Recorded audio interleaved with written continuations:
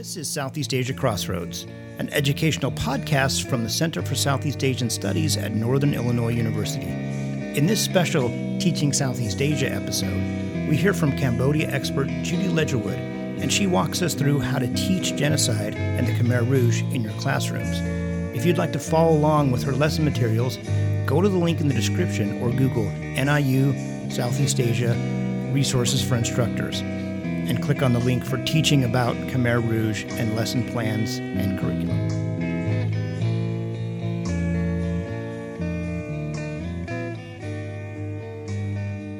Welcome, everyone. Once again, this is another edition of Southeast Asia Crossroads. I'm your host, Eric Jones, and with us is Dr. Judy Ledgerwood. Thanks for joining us, Judy. Yeah, nice to be here. Judy is the director of the Center for Southeast Asian Studies, and we work closely here at our Title VI National Resource Center to get Southeast Asia content. And as listeners will know from the previous episode, we promised this one as a follow-up to the true content about the Khmer Rouge genocide. Judy and I are going to talk about how to teach the Khmer Rouge genocide, and we'll instruct our listeners. Know that you'll probably get most out of this if you read along. Check the links on the feed here on SoundCloud and on the Facebook. You'll see we have links to these to an outline of the content, movie lists, and web resources, first-person narratives that exist. And so you can, Dr. Ledgerwood, Judy will be talking along through these. And so if you're interested in teaching it, ways to incorporate it, and I might also add, we're interested in trying to find ways for people who don't. This doesn't imply that you're teaching a course just on Cambodia. We're one of the few people who has that luxury of doing those courses, and so it's a for people who are teaching this as maybe one segment, one section of a larger course, and which maybe is my first question, Judy, I wanted to ask. Take us through how does the Khmer Rouge period in Cambodia usually get incorporated into syllabi, into teaching, into K through 12 and college teaching. Mm-hmm.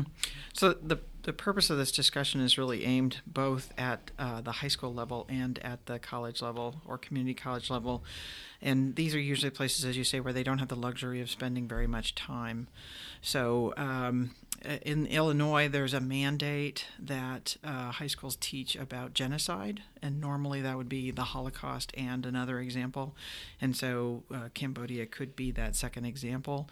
Or it could be anthropology courses about violence or other courses about genocide, modernity, disasters of the 20th century. There's several different ways that it might fit into course material, but usually people would only have a session or two sessions in order to cover it. Maybe a world history course, maybe a politics. It might come up. We, for example, here at NIU, we do a Southeast Asia course at the undergraduate level. Southeast Asia 225, Crossroads of the World.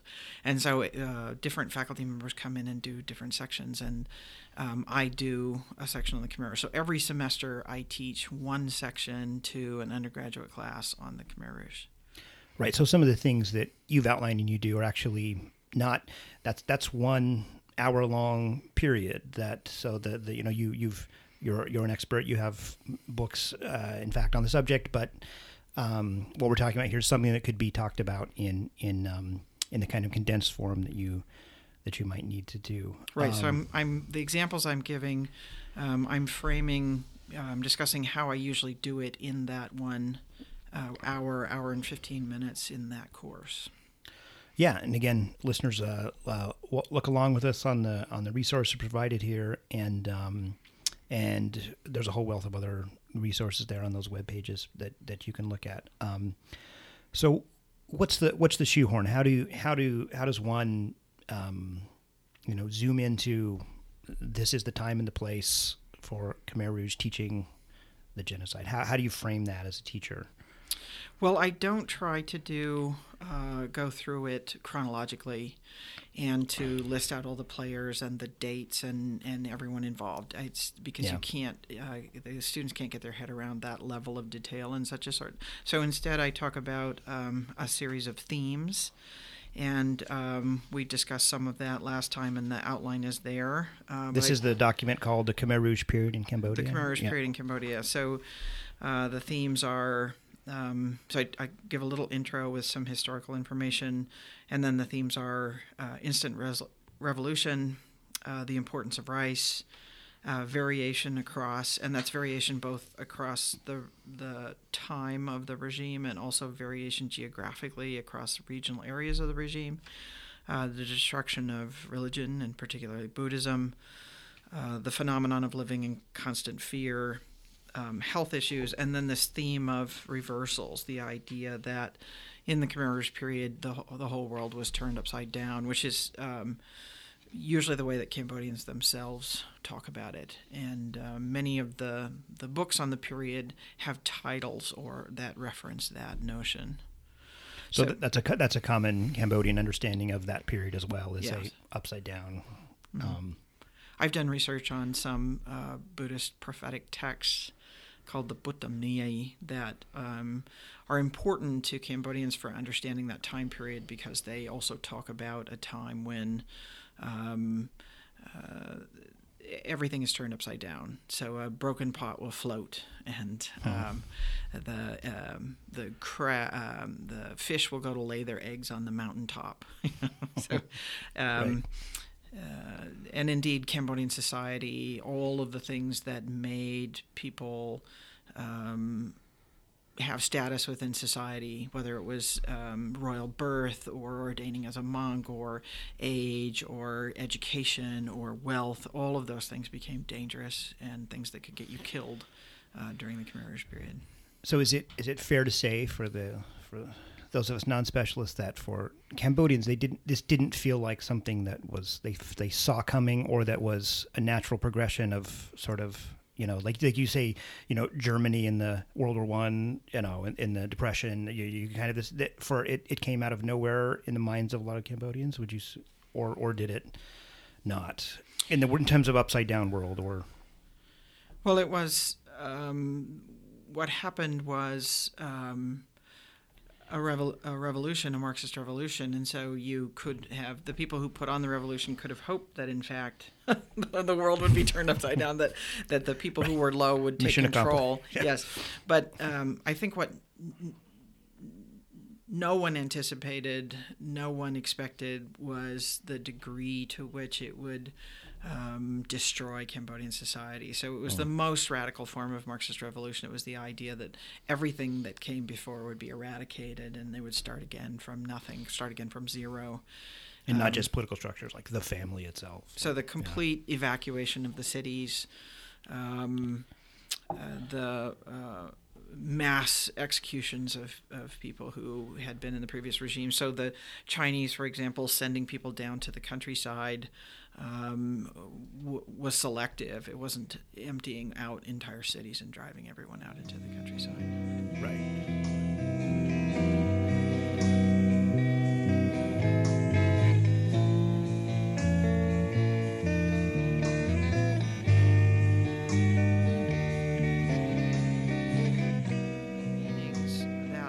People do in order to prepare for this presentation is I assign first-person narratives. So I stand up at the beginning of the class and I say, obviously, I'm not a Cambodian. And the most powerful tellings of this story are the first-person narratives of people who survived the regime. And so we put on reserve in the library 4 or 5 different first-person narratives. And if people are following along online, I have a list of web resources and first-person narratives. And some of them have short descriptions that are usually taken from the book jacket or from short reviews that have been done. Not all of them have that, but some do. And I've tried over time to keep keep list. I know there are others that are not on this list, but this is a pretty good list of the different memoirs that are available. So I put 4 or 5 of them on reserve, and I tell students, okay, go to the library, take one of these books, open it anywhere, and read 2 chapters. I'm not saying you have to go and read a 400-page book or a 200-page book, but by doing it that way, students jump into the middle of them telling the story of what it was like in the Khmer Rouge regime. And very often students will come back after the class and say, I went back and read that whole book. Yeah, I read the whole book. Or I went back after the class in another semester and I read that book. And I guess if you thinking of a lesson plan, you can, if you have a classroom of 30 students all doing that with different books and different points in a narrative, and if you have them talk about what they read and the kind of, because these are amazing stories that are very memorable in every way, you're going to have again all of this triangulation that the students might be making. And it goes to the theme of variations, because the way that things happened during the Khmer Rouge period didn't happen the same everywhere at the same time. So, but there's a general storyline there about people being evacuated, families being separated, communities being split apart,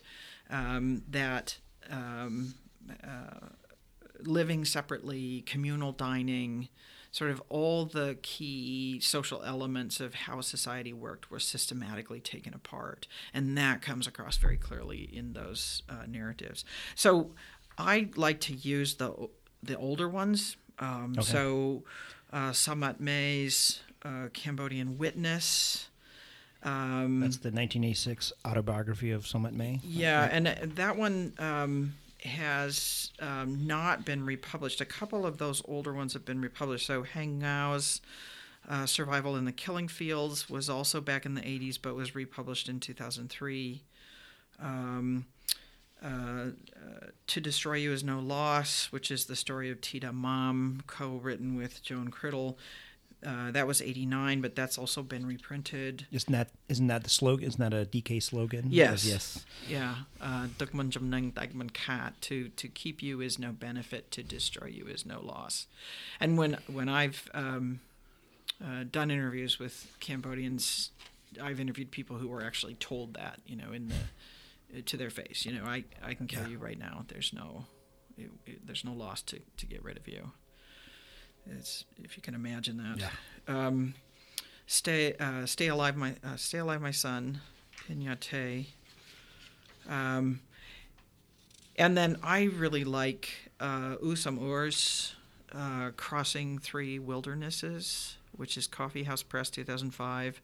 Usam Ur is a famous Cambodian poet, and so this is him telling his story of that time period. These are all longer, thicker books. If people want students to read one of these books in their entirety, then they could choose one of the more recent ones that are very short. So there are a couple that are by survivors of the Khmer Rouge period, even survivors of the Dual Slang Torture and Execution Center. So Chom May's book, which is just called Survivor, and Van Nott's book, A Cambodian Prison Portrait, 1 year in the Khmer Rouge's S-21. Those are short little volumes, but are specifically focused on surviving there. There were only S-21 is the famous torture and execution center, the sort of central prison for the DK, and somewhere in the neighborhood of 14,000 people went in there, and there are 12 documented survivors, including those 2 individuals. So a lot of these books provide these narratives that offer a jumping off point basically almost anywhere in them. Some of the how do you find you have on your web sources Holocaust Survivor Digital Archive, DCCAM, some of the are those good resources if for our web savvy students to be sent to look at, or do they need to be curated by the teacher more if they're going to have about what to be looking at? Yeah, the web resources that are there, two of them are created that I created. One is the outline for the lecture that I give. And the other is recent Cambodian history. So if you're a high school teacher or you're a college teacher and you don't know anything about this time period, that my little web resource there on recent Cambodian history tells about the Khmer Rouge period. It also tells about the PRK period, which followed, and it has this is an alphabet soup, right? So not only is there DK and PRK and SNC, all these different acronyms. You can click on the acronyms in the text, and they take you to a glossary. And you can click on people's names, and it takes you to short biographies. So who was Pol Pot again? Who was Khieu Samphan? So yeah. it's so if you need a little primer on, okay. Setting the context, and you can give it to the students to use, or you can just use it to prep yourself to have the background that you need to dive into this material. So that's the short recent history. It used to be two parts. It used to be recent history and contemporary society. It hasn't been updated since 2002. I just never went back to it, and so for these historical periods, it's fine, except the bibliography is a bit out of date. But the contemporary society section I have to redo. The other materials that are there, and this would be for more advanced students, so either some kind of honors class or where you have more time. The Documentation Center of Cambodia is a wonderful treasure trove of materials on the regime. It was set up purposely to be a permanent archive about resources on this time period, and they provided much of the Documentation Center for the Khmer Rouge Tribunal. So the specific link that I've put there will take you into their stories of survivors, but you can also look at their other publications and their other projects that they do. There's a mapping project of where mass graves are, for example, that students you could go and design specific sort of scavenger hunt where you send students into that website to find specific things. So that link goes to the survivor stories, but so maybe they could connect something like The Killing Fields, which is probably the movie that if people know something, that's probably something that they might know or have heard about, like this, to give a more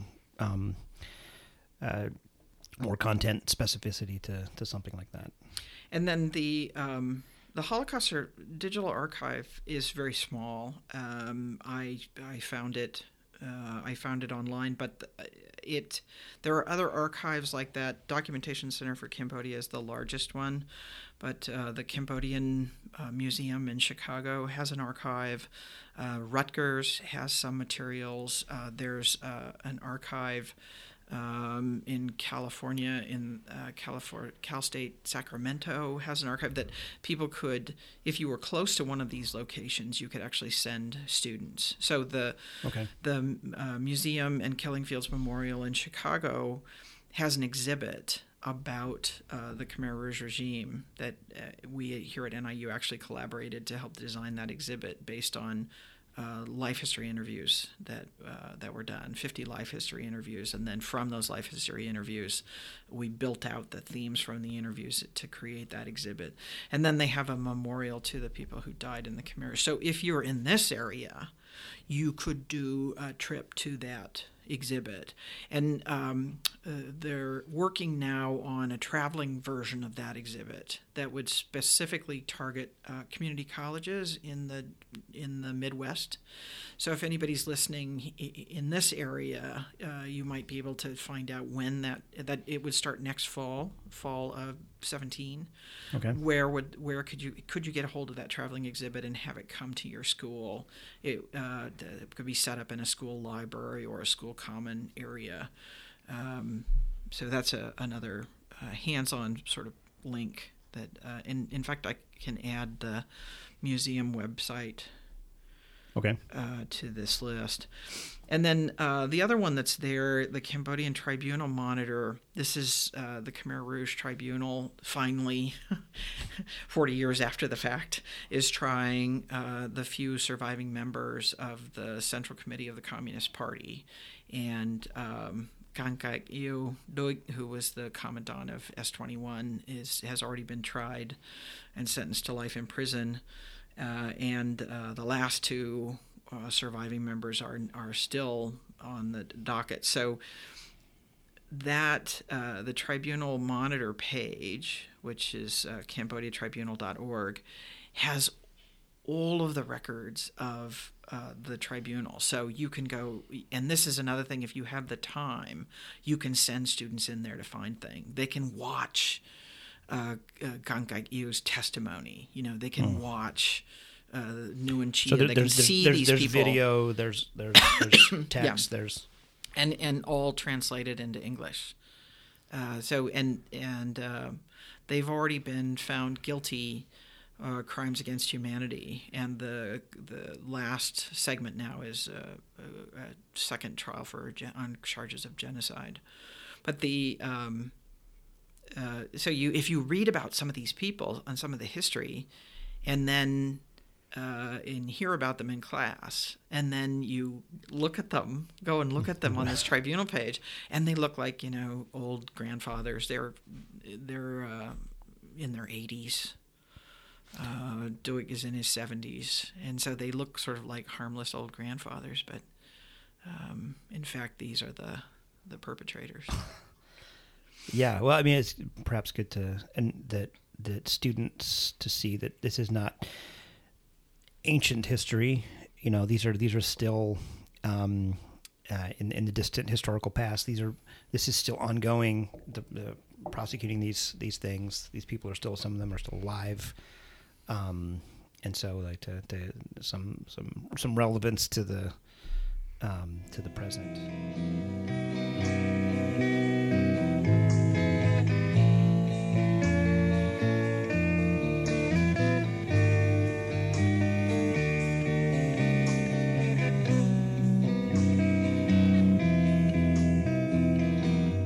So these narratives are obviously a good place to hear from the victims and perpetrators about what was happening in the Khmer Rouge genocide. There are also some poignant narrative examples through film and movies, which is on another link that you provided. If you want to read along, it's the movie list on the Cambodia Khmer Rouge genocide. So, Judy, tell us about some of these films and ways that you might like to use them in teaching. Right. So the first one on the list there, Cambodia, The Prince and the Prophecy, Cambodia, Kampuchea, by James Duran. It's an old film now, so I don't know if your library doesn't have it. It might I'm not sure if he's still distributing it, but I use it to do the historical setting. If you could do that through a certain amount of lecture, but you need a little bit of setup. You need to tell people that about the Vietnam War and that the bombing of Cambodia, and that the Khmer Rouge regime was this small, marginal Marxist group in the forest, and they were brought to power with support from the Vietnamese communists initially and from China. And given really empowered by American bombing, that many people ran into the forest and joined them as a consequence of U.S. Carpet bombing. Yeah. So that one sets the historical. Some of the other ones do that too, provide a bit of historical background. That's another good reason to use them. The one on this list that I really want to talk about a bit is Ritti Pang's film S-21. S-21, The Khmer Rouge Killing Machine. I mean, I do a whole seminar on anthropology of violence, and I use that film, and I use David Chandler's book of the same name, S-21, where he goes in depth about that place as a total institution, how it was used to, people were tortured and made to do these fake confessions and forced to admit these things that are pretty patently absurd. Like, yes, they were all CIA agents, and then once they finally confess, then they're killed. And how being named, one of the things that you had to do in those confessions was to name other people, and then those people would be arrested, and then they would be brought in and tortured, and it just expanded out until the Khmer Rouge. Most of these people were cadre, right? This is the Khmer Rouge machine consuming itself. This vast paranoia that there were enemies within. Pol Pot gave a famous speech where he said, there's a disease inside the revolution. We have to cut it out. We have to kill it. And so the S-21 is the playing out of that internal paranoia and violence. So that movie is Riti Pang is a French-Cambodian filmmaker, and he's made several other films that are on that list. They're all amazing. But S-21, what he did was, it's now a museum. So, like, you can visit Auschwitz. You go to S-21 to see the mechanism of the regime. Right, this former school that's turned into this torture facility. Right. So the rooms where people were tortured, the cells where they were held.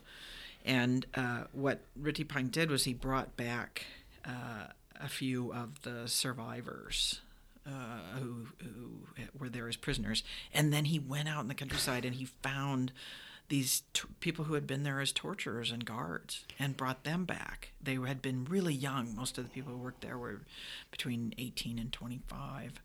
And put them together and made them talk to each other. And that's what's captured in this film. It's just astonishing. For the listener, like you need to see this film. It's haunting the kind of the level of uncomfortableness that you feel about what that must be like, and it's really incredible. I've never seen anything like it. Van Nat, who has since passed away, one of the survivors who was a painter, was kept alive so that he could paint portraits of Pol Pot, is the key person in this film, who really is the conscience of the film. So these guys who were young guards say, well, if I hadn't done this, I would have been killed. I was only acting under orders, the sort of classic responses. Yeah. And he won't let them get away with it. He says, didn't you see me? Didn't you see that I was a human being? And that attention. But yeah. I don't think I would use it for high school. I would use it for college. And it's very intense. If you're going to show it, you can't sort of show it and then have the bell ring and everybody goes. You've got to set up a separate showing out of class time because it's too long for the hour period, and then leave time to have discussion. You have to decompress after that one. You do. You got to. This is something you got to talk about, because whether you're in the seminar that I do on violence, I mean, you use it not to talk about Cambodia, you use it to talk about what are human beings capable of doing to one another. Yeah, and I think I've had students, you watch S-21 and then they can go to the Documentation Center for Cambodia, and you can easily search through the confessions. They have search engines. You can look and see, like if you searched for KGB or CIA or, all of these things that they were making fishermen and others admit to being, like, you can really see the playing out of some of what that facility was up to, and the kind of the bizarre twisted logic to look for a raison d'etre for what Pol Pot was doing and what the Khmer Rouge were doing in these fake confessions as a justification of, we have these enemies everywhere. And so you really... it's hard to wrap your head around what was going on, but in their twisted logic, you can kind of see it. Okay, this is what they thought they were doing. And Chandler's book, of course. And then on the Tribunal Monitor site, you can go watch Gangai Yu talk about it. Talk about how he ran the place. Yeah. So if you can piece all, if you had a whole class. So you might even be able through around S-21 to create like a little satellite of thinking about violence or about genocide. And there's some really good new material on Gangai Yu himself. Alex Hinton's new book, Man or Monster, has just come out, but there's 3 other books about, and Riti Pang has another film about Duik. His nom de guerre is Duik. But so if you really had, if you could assign a second book, you could assign one of the books about him as a person. Yeah. Right, into the philosophy of the Khmer Rouge, that kind of is part of key to understanding that. How about some of the other films?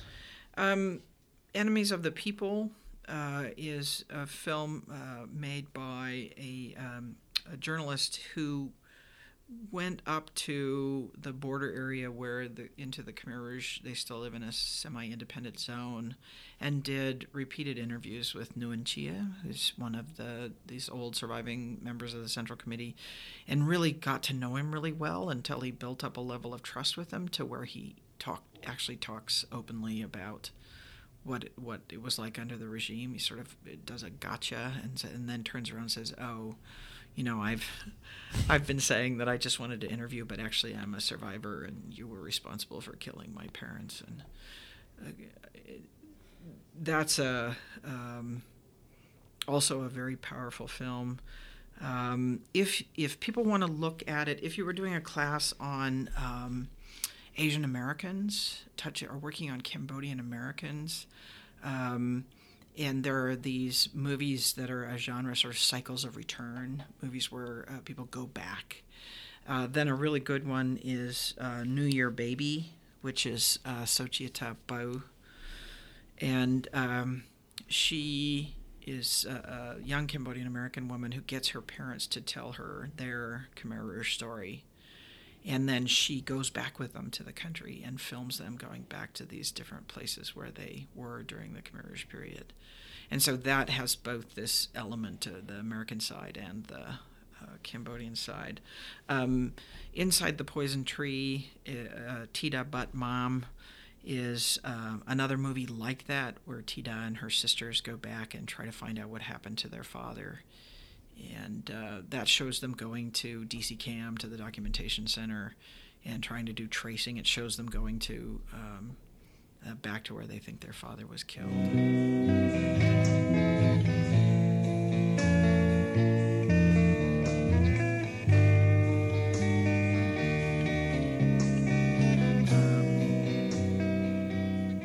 Missing Picture, Ritti Pang's 2013 movie, tells his own story during that time period. And he also has a really good book called Elimination, where he includes interviews with Doig and his telling his own story and sort of goes back and forth between the two, which is a really interesting way to frame the book. And The Missing Picture uses clay figures, and it was nominated for an Academy Award. Like the stop motion, like. Yeah, I don't remember the exact.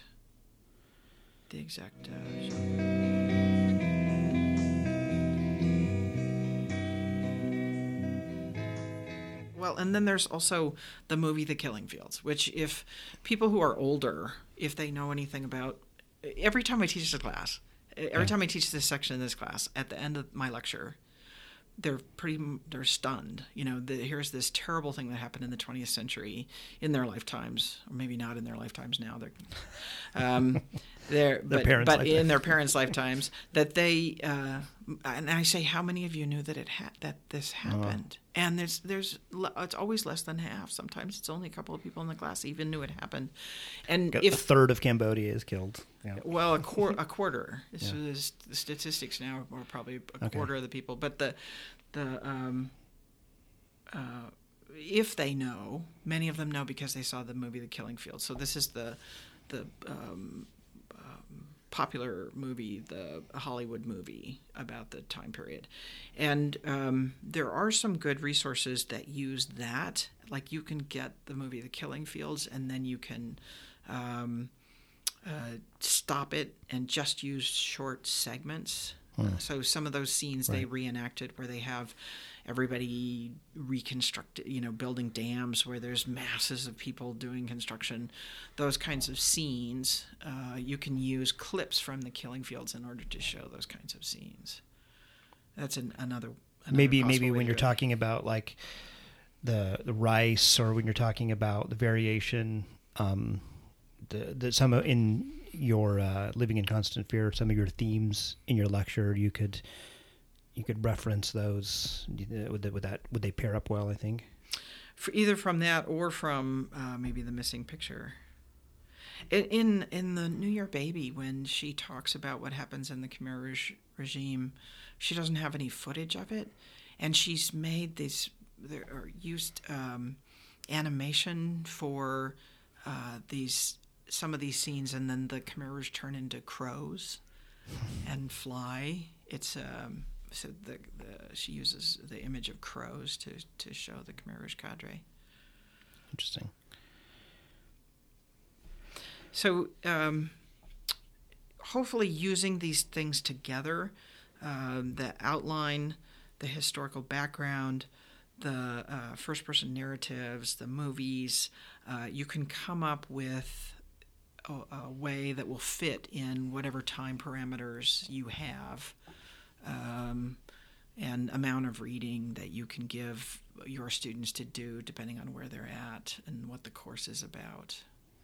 So obviously it seems scalable to, as you know, to entire semester courses dedicated to this topic alone, to even one lecture period.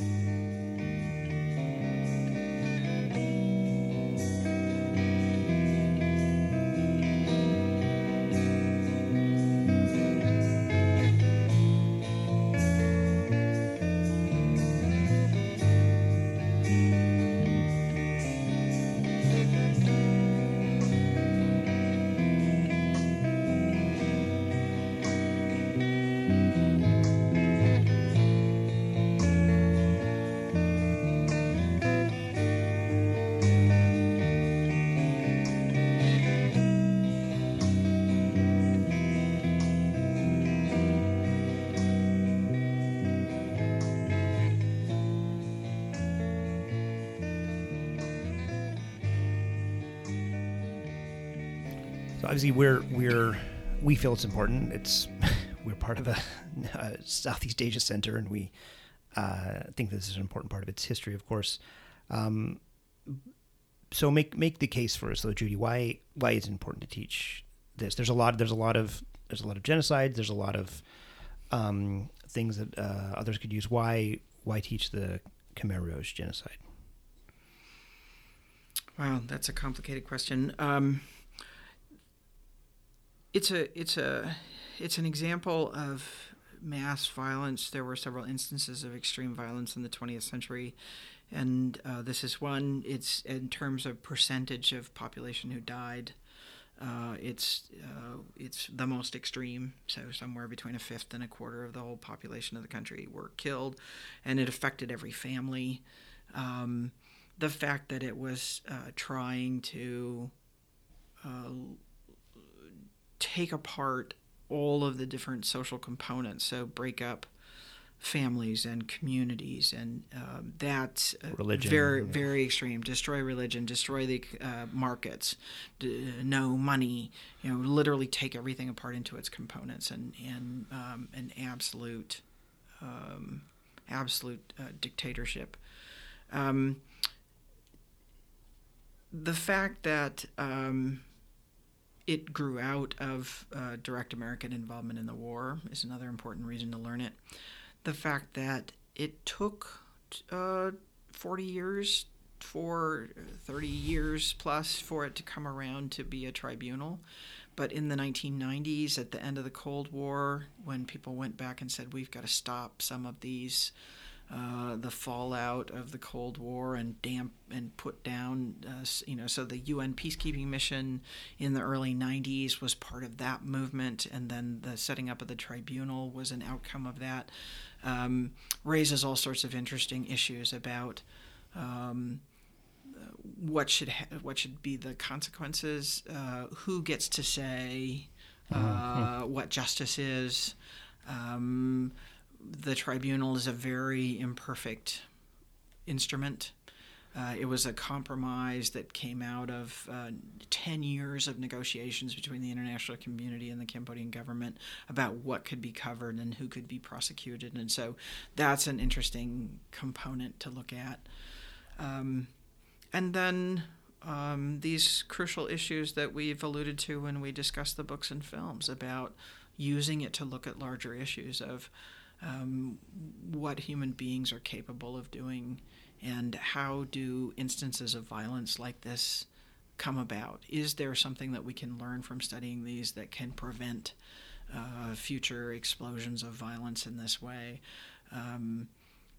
In terms of it being a Marxist revolution is one way to approach it, but in terms of it being at the local level, apparently some of that violence was ordered from the top, but some of that violence was just once you get absolute power, you take revenge on those that you've always been annoyed with, So what will human beings do if they're given the power to kill anybody that they want to?